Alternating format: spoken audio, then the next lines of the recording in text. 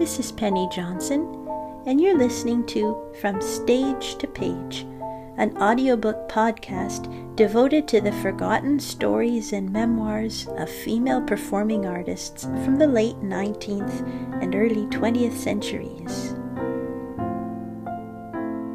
In this episode, we continue with Geraldine Farr, The Story of an American Singer, written by Geraldine Farr and published in 1916 by Houghton Mifflin Company. Chapter 12. My First Appearance in New York. The air was crisp and cold that brilliant November morning when the Kaiser Wilhelm II nosed her way into New York Harbor. How proud and alert I felt as I looked up at the mass of towering buildings, their pinnacles sharply tilted against the dazzling blue of the sky. The harbor swarmed with seagoing craft. All was excitement and interest, particularly so when the revenue cutter and the mail boat were shortly made fast alongside the big liner. The kindly purser was soon pouring hundreds of letters and telegrams into my eager hands. Sweet and welcoming messages, happy augury. All the world seemed to smile on me that day. Not even the persistent reporters could curb my enthusiasm or spoil my high spirits. How we laughed and chatted, Mr. Conreit, an amused spectator at my side. An avalanche of questions, almost all pointedly personal, were hurled at me, everybody talking at once. The role of the modest Violet was not to be mine, I could see from the outset. Yes, I loved Berlin.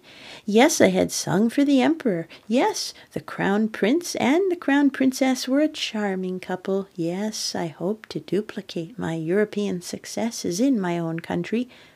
No, I was not engaged, nor secretly married. Why? Well, because I just wasn't. And so on, endlessly it seemed. Pencils scribbled unceasingly, and cameras clicked at all possible angles. I did not care for that. Since I wore a most fetching little turban and some beautiful furs, the pictures wouldn't be unattractive.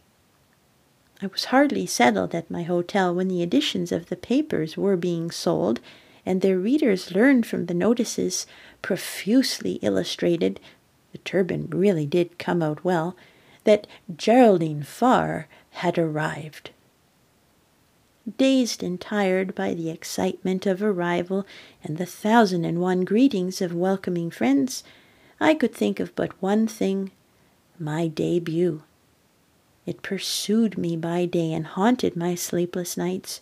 No one can imagine what anguish I endured once I was alone, and how difficult it was to discuss the event with an airy indifference to outsiders.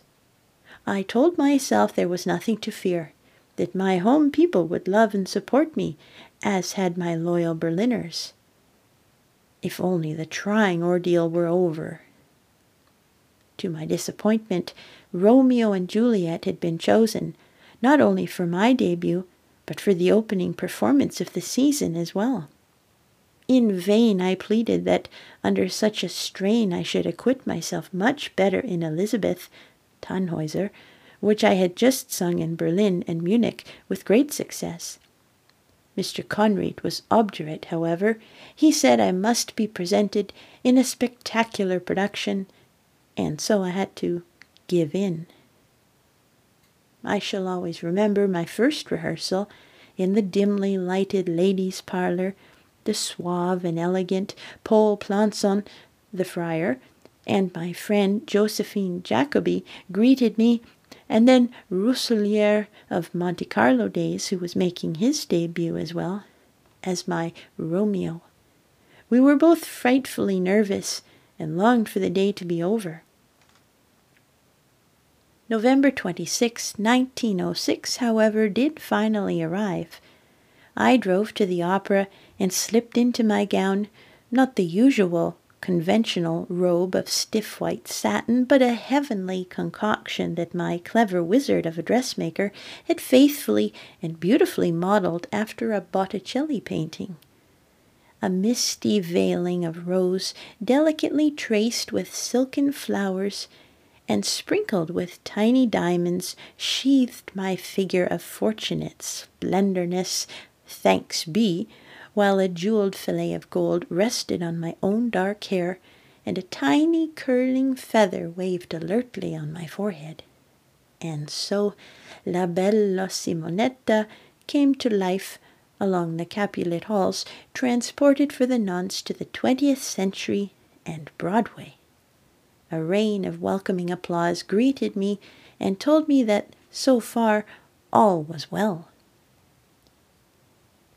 I cannot remember distinctly all that occurred that auspicious evening.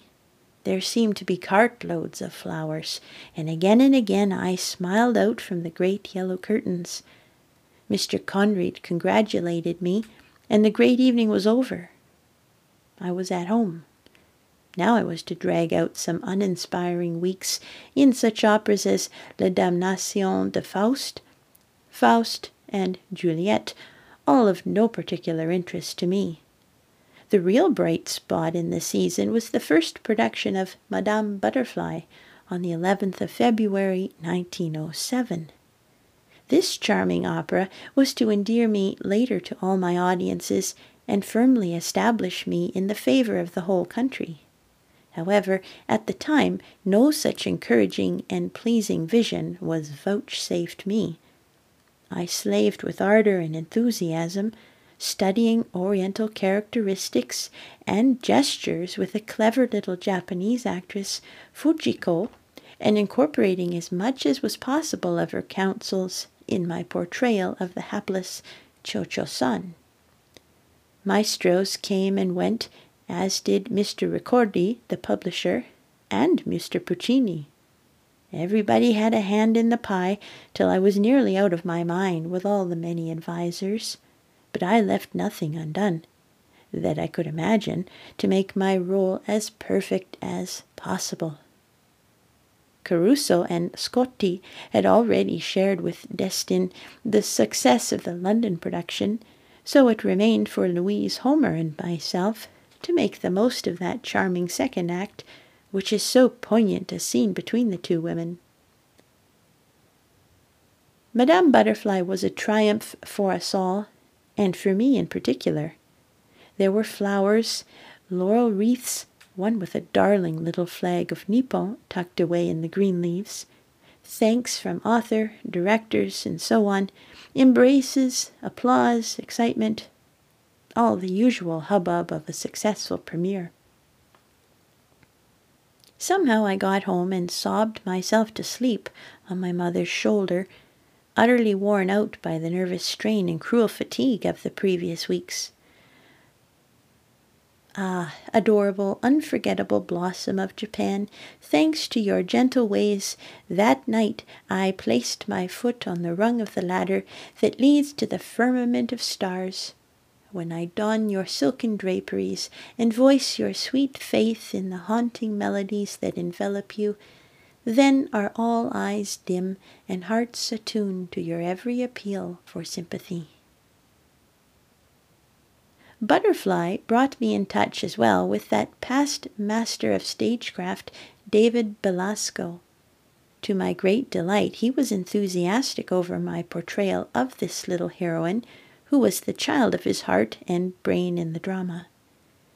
I may own that every time we meet and he says, half laughingly, half quizzically, "Well, when are you going to forsake opera and come into the drama?" I am almost tempted to make an experiment of such interest, for the theater has always made a strong appeal to my dramatic instincts. Who knows? Some day may see me a candidate for such honors, if I take his invitation seriously. Meanwhile, I was wondering just how my artistic status was going to grow under conditions prevailing in our opera house. My repertoire was extensive in my contract, but limited on the actual billboards, owing to a predominance of prima donnas. Patience, with a big P, did not seem to help my ambitions much. Finally, the company went on the annual spring tour, and I have a confused remembrance of much traveling, new audiences, and hard work. I loved Chicago from the first, and its enthusiastic support is always reliable, whether I visit there in opera or in concert. During the winter, Gaillard had negotiated and secured my services for a special spring season, so that after the metropolitan season, I was to realize another cherished ambition and appear in the regular repertoire of the Paris Opera. With these plans for the spring, Berlin in the autumn, and New York all winter, I was running perilously near the danger line of overwork. My physician advised caution, less work, and more absolute rest, not to take my career so strenuously, as even my exuberant spirits would not indefinitely respond to my madly driven energy. But I could not then call a halt. My star was waxing. I must go on. I would pay the penalty later, and I did. My Paris debut was effected under difficulties. The steamer was delayed, my trunks went astray, and, to add to my distress, 3 polite gentlemen took the trouble to meet me at Cherbourg to tell me I had a day to arrive in, 1 day to rehearse, and the 3rd day in which to persuade La Ville Lumière of my artistic worth. But the occasion was like a whip to a racehorse. It never occurred to me to refuse, despite my consternation. Fortunately, that shrewd dressmaker of mine, with admirable foresight, and second sight as well perhaps, had completed a whole Juliet outfit for immediate use. "Don't worry," read the telegram. I could have hugged her. I hummed a few scales on the dock, and with a sigh of relief that all was in order, for I had constant nightmares that I should lose my voice some day unexpectedly, I clambered into the overcrowded express and slumbered peacefully till our early morning arrival. That day I went gaily to the rehearsal, and the following evening, not without much nervous anguish, was greeted with the greatest enthusiasm by a representative audience. An interested listener was Gounod's son, who afterward paid me such delicate and charming compliments as made my ears burn. I had become a Parisian personnage, and I allowed myself to enjoy childishly the adulation and pretty attentions that were showered on me. My woman's vanity was pleased enough at the lovely chiffons and bonnets these ingenious people of the Rue de la Paix evolved for my special pleasure. What with fashionable soirees at which I was petted and spoiled, and the parties and teas where my presence seemed to evoke whispers of admiration and envy, I might well have had my youthful head turned to a dizzy angle. But I had my New England thinking cap firmly set on my shoulders. A little of this charming frivolity was enough, and one fine day I disappeared back to the simple life of study and quiet with the great Lehmann. I shed the iridescence of my butterfly wings and became, for the nonce, a hard-working grub. My stay in Paris was memorable to me as well by reason of the meeting with Sarah Bernhardt. My admiration for this wonderful woman had ever been of the most fervent heroine worship, and when Madame Grau said, "Sarah wants to know you. When will you lunch with her?" I set the following day, for fear she might change her mind, and I might thereby lose this privilege. I see her still, standing slim and white in her long curling draperies at the entrance to her home, her keen eyes appraising me, her voice raised in cordial greeting. How we chattered! What things she had to say, and with what joy I listened. She knew all about Juliet, much to my surprise, even to details such as dress, innovations in mise-en-scène, and how I tried to infuse the modern dramatic spirit into the measures of the opera. Then the conversation wandered to personalities. Among the most cherished, our mutual great-hearted friend Coquelin, now, alas, gone to his last sleep these many years, books, and her obstreperous dogs, most conspicuous by their noisy presence. I was to enjoy her friendship from that day on. As I write, a recent photograph stands before me, bearing a tender inscription. A smile plays upon her face, despite her recent tragic affliction. She is in truth an element, ageless, fearless, dauntless. It was good to be back for a short season in the autumn in Berlin, previous to my second departure for New York. The demonstration of the loyal Berliners at my return was beautiful, despite successes elsewhere. I was always to them unserer Vater.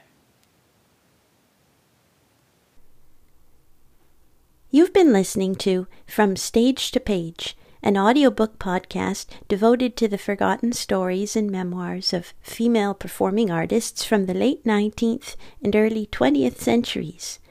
If you like what you hear and want to support my creative endeavors, then simply go to ko-fi.com/Penny Johnson and you can buy me a lemonade. That's ko-fi.com/Penny Johnson. Thanks for your support.